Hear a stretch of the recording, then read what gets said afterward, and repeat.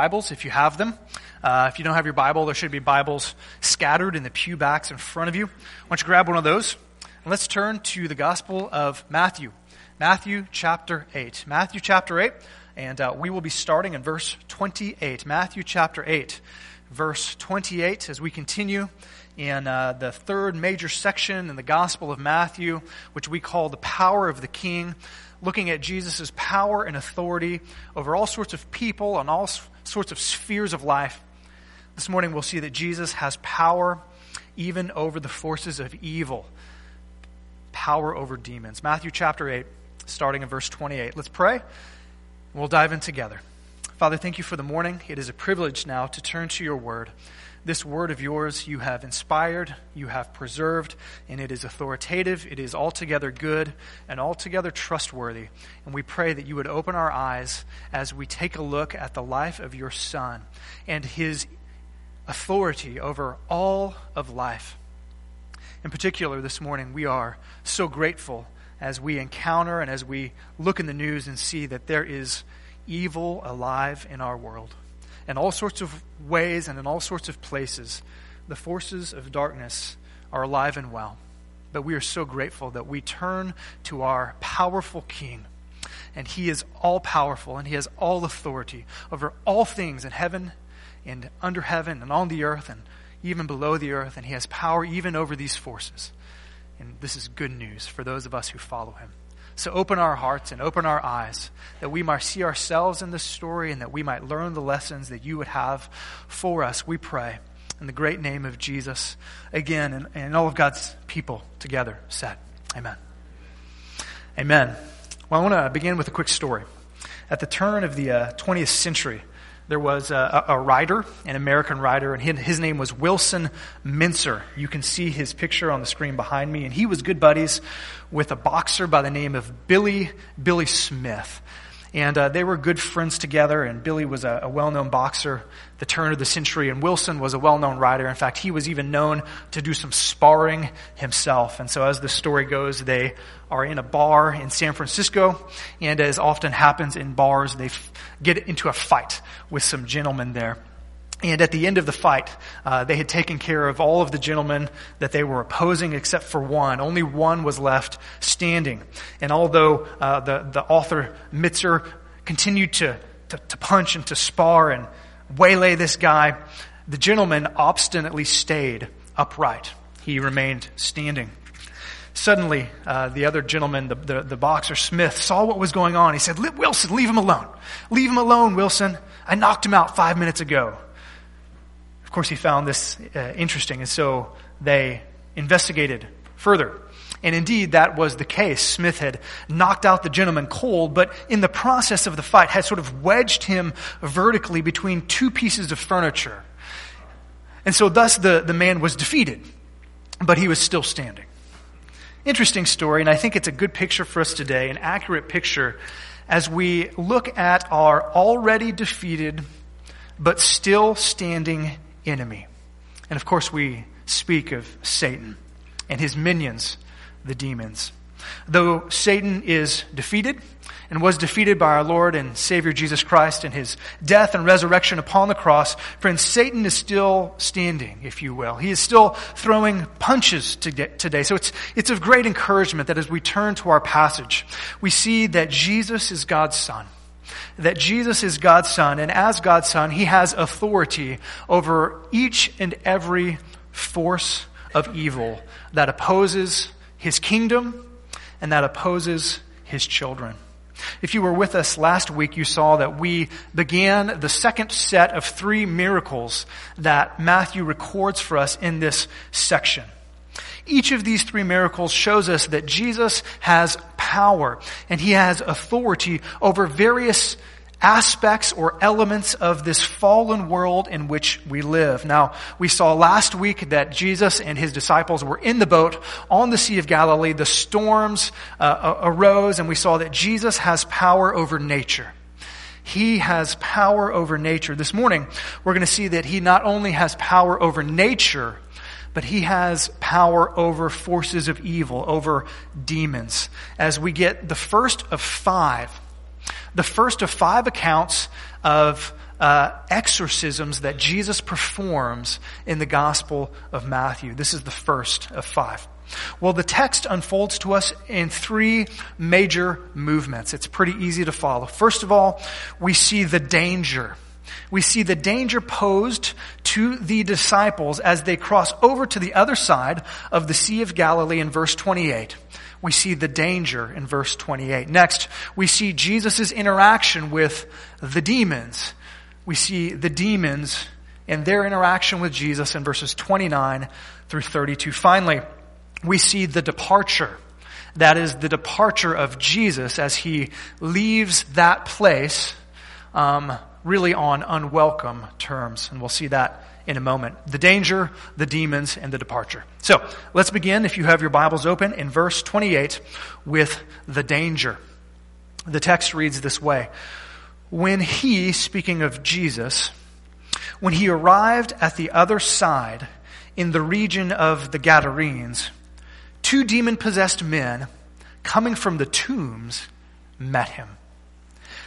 They were so violent that no one could pass that way. So if you recall and you were with us last week, the disciples had a bit of a terrifying situation, did they not? After the terrifying and the mind-blowing miracle on the Sea of Galilee, as Jesus' disciples were faced with what they thought was imminent death and danger on the seas, certainly they had to be thankful to set their feet on dry ground again, right? They had the scare of their lives. And so Matthew tells us that Jesus and, of course, his disciples, they arrive. They arrive at the other side of the lake. They get to their destination. It's the Gentile side of the lake. Matthew says it's the region known as the Gadarenes, which is an indication of a larger region. You can see on the map behind me sort of where they are. They crossed over to this particular region. And when they arrive to this region, the disciples encounter what must have been an equally terrifying sight. You can see one artist's rendition of this, hopefully after, there we go, of what they encountered, right? If the winds and the waves scared them, what they encountered next must have been at least equally terrifying in their sight. 2 demon-possessed men, Matthew tells us. They were coming from the tombs, and they met Jesus. Here in this verse, we learn some important details about these men and about the encounter. First of all, we are told that there are 2 of them. Now, that's really not of great importance unless you read the Gospel of Mark and you read the Gospel of Luke, because the Gospel of Mark and the Gospel of Luke focus on one man in particular. They focus on the most vocal and they focus on the most violent. But Matthew here gives us a fuller picture.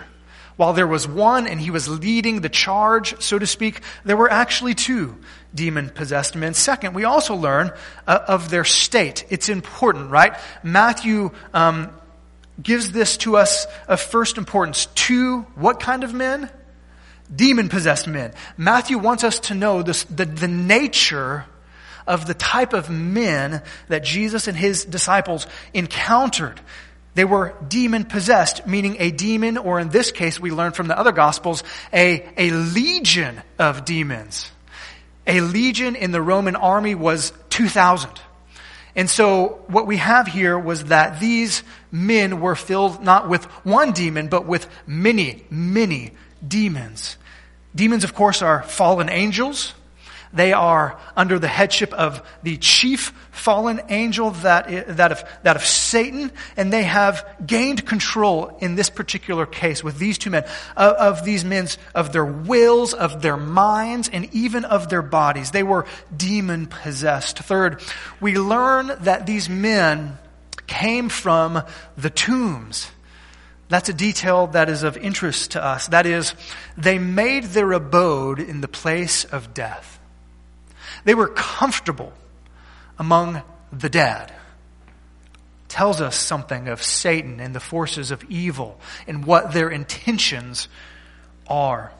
And so they come from the tombs and they meet Jesus. We are also told that they were so violent these two men were so violent that nobody in the region dare pass that way. See, the locals knew that graveyard, that those tombs, that's where those guys were. So you don't go that way. You don't go that path, right? That's their territory because they were violent.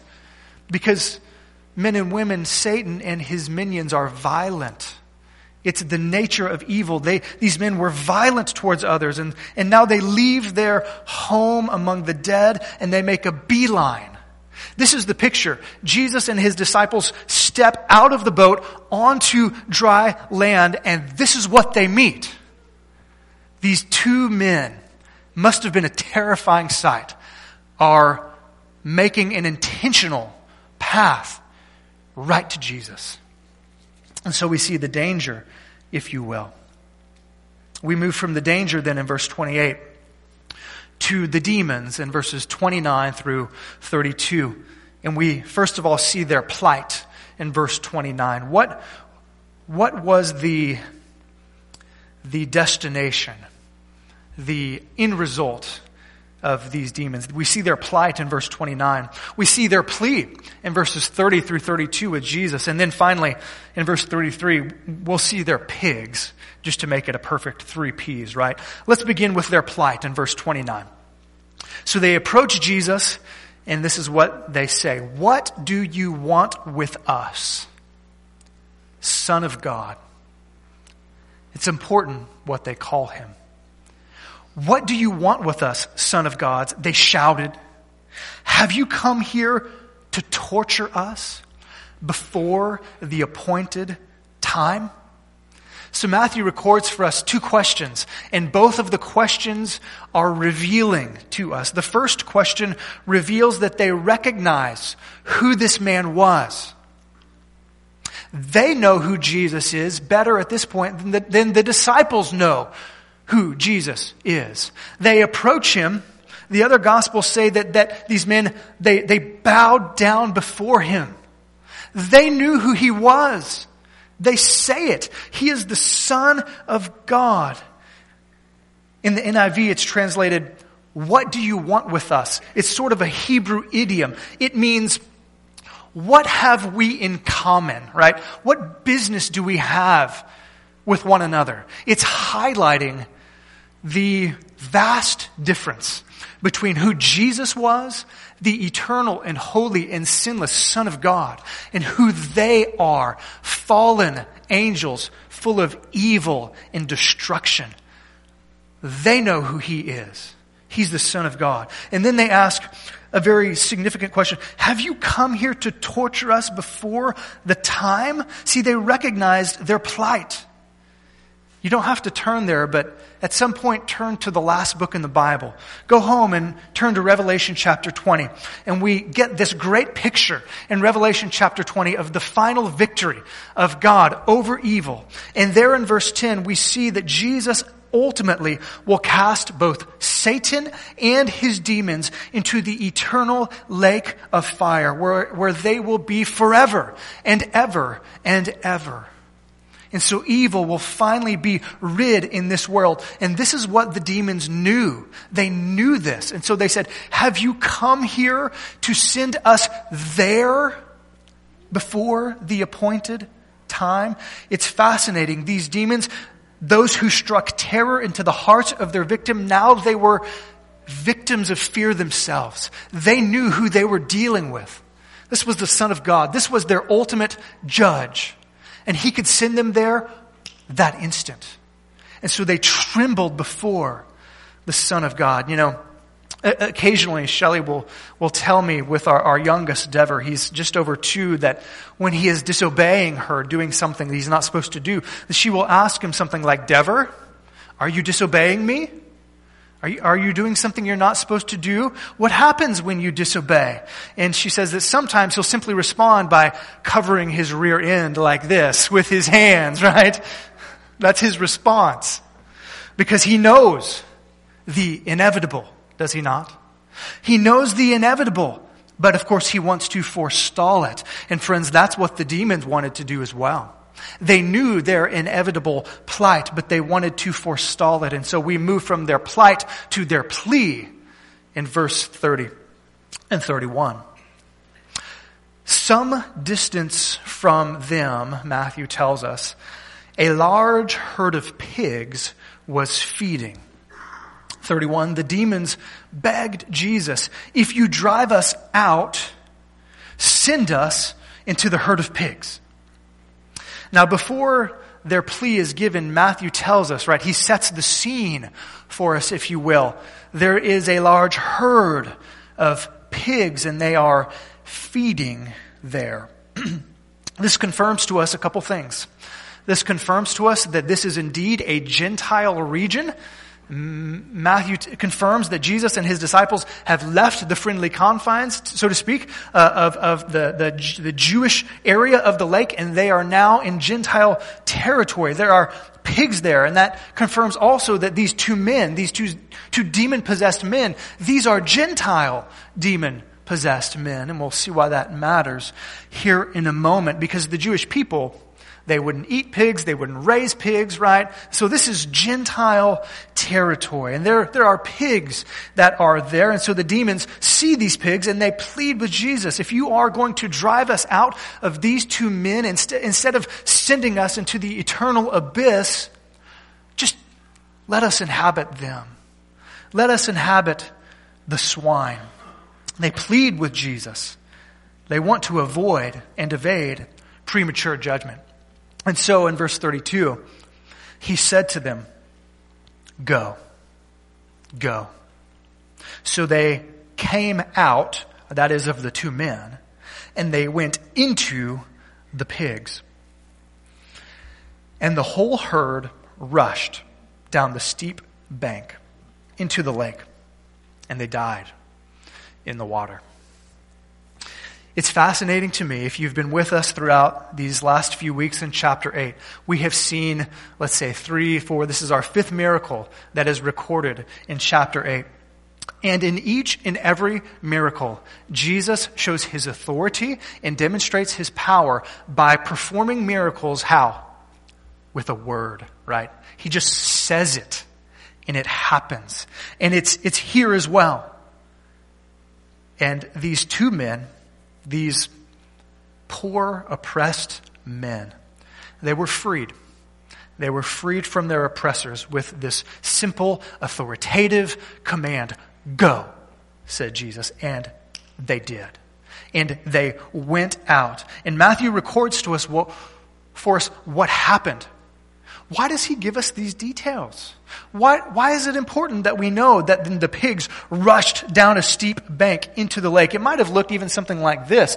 This is a steep bank on the very Sea of Galilee. We don't know if this was the exact place, but this sort of formation was very common, in particular in the region, the eastern side of the lake that Jesus was on. And so it's very likely that then the demons possessed these pigs and they just went mad and they went down the hill all the way into the lake and they drowned themselves there in the lake. Why does Matthew tell us this? For two reasons, I think, at least. Number one, to confirm that these men, they actually were healed. The other gospel writers tell us some additional details about the men, and we'll get there in just a moment. But Matthew wants us to know that Jesus healed these two men, and he also wants us to know, he wants to highlight yet again the destructive and the deadly nature of Satan and the forces of evil in our world. Well, we've seen the danger and the demons. Let's close the story with the departure. This is where the story gets really interesting. As if two demon-possessed men and pigs going crazy were not interesting enough. We see the departure in verse 33 and 34. First, the story is told by the pig herders, what had happened, and then a stand is taken. Notice, the story is told of what just took place in verse 33.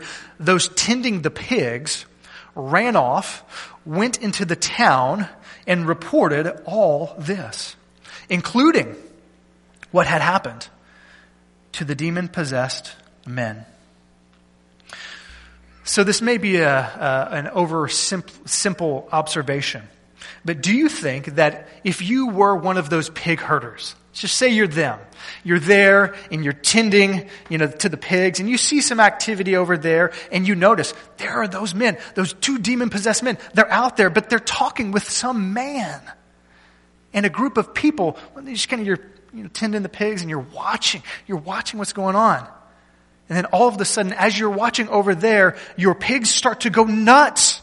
They're just crazy, and they take off and they kill themselves.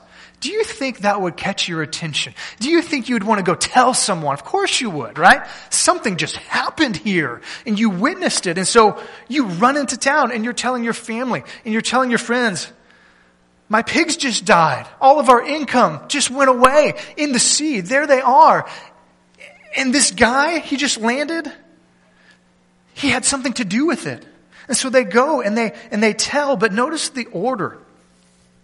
The order here is very significant, right? Those who were tending to the pigs, they went to town and they reported all of this. What did they report first? The death of the pigs, right? They reported the death of the pigs and what had happened to the demon-possessed men. The order is significant. Matthew hints here at a misplaced priority among the Gentile people. He hints that these Gentiles, these non-Jews, have some sort of misplaced love, some sort of idolatry problem. And it becomes very clear in verse 34. The story is told, then the stand is taken. Verse 34. Then the whole town went out to meet Jesus. All of Cissna Park goes out to the lake, right? The whole town stops what they're doing. They want to see what has taken place. So we all leave our shops and our farms and our homes, and we all go, right? Everybody goes. They want to know what took place. And verse 34, and when they saw him, Jesus, wait right there. Don't look at your Bible. Don't look at the screen. All eyes right here just for a moment. What do we expect the text to say? What would be reasonable, right? The whole town went out to meet Jesus. They saw him and what? They fall at his feet in worship. That'd be a good way to end the story, right? They marvel at his power. They want to know who he is. That'd be appropriate. They thank him for healing these demon-possessed men who were such a threat to their community, right? That would be great. What does the text say? And when they saw him, they pleaded with him to leave their region. What? Why? It's clear, I think.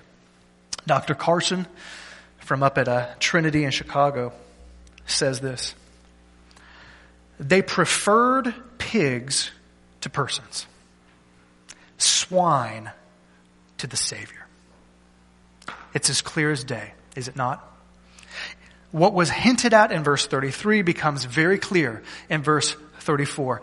This town cared more about their pigs and their money than they cared to entertain and discover and inquire about who this man was, right? They would rather tolerate 2 men controlled by 2,000 demons in their region than a man who can free them from the grips of Satan and sin. That's their choice. So, here's how we're going to close our time.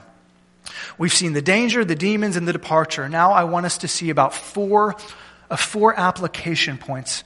I'll call it the deduction. What can we learn from this story? Lots of things. I'll boil it down to 4. Number 1, we are like the men in this story. We are like the men in this story.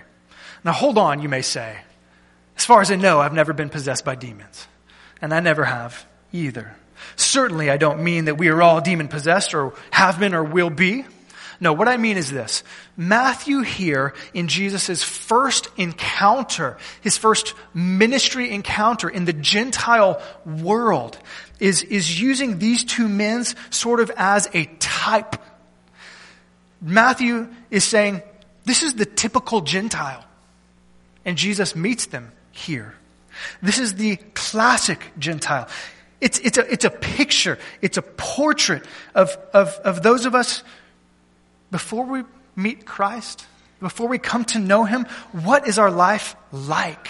This account is a picture of what it looks like to be under Satan's dominion and then to be delivered by Jesus and to be placed under His dominion. It is a picture. The great Bible teacher Warren Wiersbe says this of this story. He says, this dramatic incident is most revealing.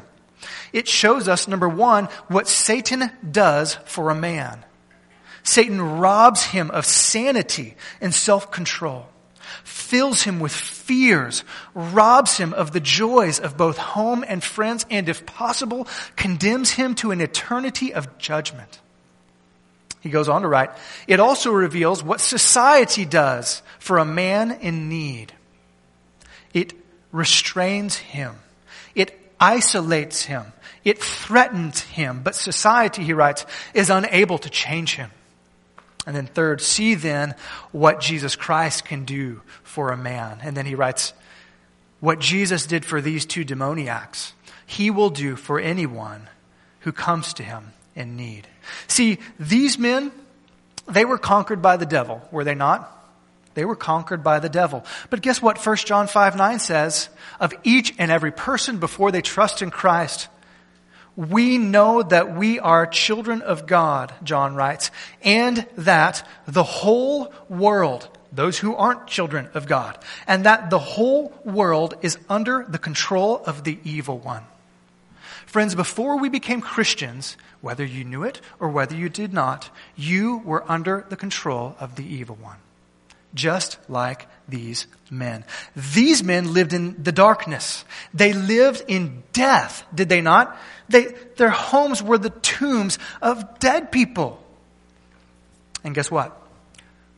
We lived in the darkness before we came to Christ.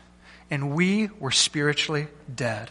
Ephesians chapter 2, verse 1. As for you, Paul writes, you were dead in your transgressions and in your sins. Heard a great story this week of Erwin Lutzer, the well-known pastor up at Moody Bible Church in Chicago, that he would take his preaching class, these young men who wanted to be preachers, and he would take them and he would have them prepare a sermon, and he would take them to a local cemetery, and there at the local cemetery he would have them give their sermons to the tombstones. I've never done that before. Maybe I should. He would have them preach to the tombstones. And he would have them give an invitation. All who want to receive Jesus, come forth from the dead. Right? He would have them give an invitation to the tombstones. And then he would make the point that, friends, the Bible says that each and every person without Christ is spiritually dead. And in Greek, dead means dead. They are unable to respond to the gospel without the intervention of the Holy Spirit to bring them back from the dead. Friends, this is our story. These two men, were they hostile to God? I bet they were. We were hostile to God before we came to Christ. Colossians 1:21, Paul says, once you were alienated from God and were enemies. Enemies in your minds because of your evil behavior. But when Jesus heals these two men, we are told from Mark's gospel that three things. Number one, that they were sitting there. They were sitting down. Two, they were dressed. They were naked before that. They were dressed. And number three, they were in their right minds. And that one of them wanted to go with Jesus. He's like in the boat when they're ready to go, or he's with them on the road, right? Here are the disciples ready to follow Jesus, and guess who's at the end of the line? One of the demon-possessed men. They want to follow. This guy wants to follow Jesus. And Jesus says, no. Here's your job. You go away into the Decapolis, the region of 10 cities, and you tell them how much I have done for you. Jesus gave this man a mission. Friends, let me ask you, Is this true of us as well when we come to faith in Christ? We too are seated in a sense. Paul says we are seated with Christ in the heavenlies, are we not? Paul says that we too go from being spiritually naked to being dressed in the righteousness of Christ. Isaiah 61 verse 10 says this, "For he has clothed me with the garments of salvation. He has covered me with the robes of righteousness." And we too, Paul says, have the mind of Christ. Friends, after our conversion, do we want to follow Christ like this man? Yes, we do. Do we have a commission to go and tell others what Jesus has done for us? Yes, we do. Brothers and sisters, we are like these men. This is our story. Number 2, we can learn from the demon's words. Now, before you gasp, hear me out here. Remember the commercials? I think they were in the 80s or maybe the early 90s. They were the test dummies. And they would ride in the cars and they would get smashed, right? You remember? In fact, they had names, Vince and Larry. If you're old like me, you remember. And they had a motto, right? You remember their motto? You can learn a lot from a dummy, right? You can learn a lot from a dummy, right? You know what Matthew is saying in this story? He's saying you can learn a lot from a demon. You can learn a lot from a demon. Think about it. Did the demons have good theology? Did they? Yeah. Did they believe that Jesus was God's son? Yeah. Did they believe that he was the judge of all? Yeah. Did they believe that they were destined for an eternity in hell along with anyone who would reject God's son? Did they believe that? Yeah, they believed that. Should we believe those things? Yeah, we should. You can learn a lot from a demon. You can. Point number 3. We also learn from them about the nature of faith, of true faith. Let me ask you this. The demons had right theology, but did they have faith in Jesus? Shake your head no with me, please. They did not have faith in Jesus. They approached Jesus. They had all the right answers intellectually, did they not? They knew who he was. They submitted in a sense to him. They knew that he was their judge. But did they turn to him? Did they love him? Did they want to have faith in him? Of course not. Even the demons believe, James writes, and they do what? Tremble. Right? See, the demons had an intellectual understanding, but they had no faith. Their hearts had not come to a place of repentance and trust in Jesus. So friends, let me ask you, do you have a demon's faith or do you have a disciple's faith?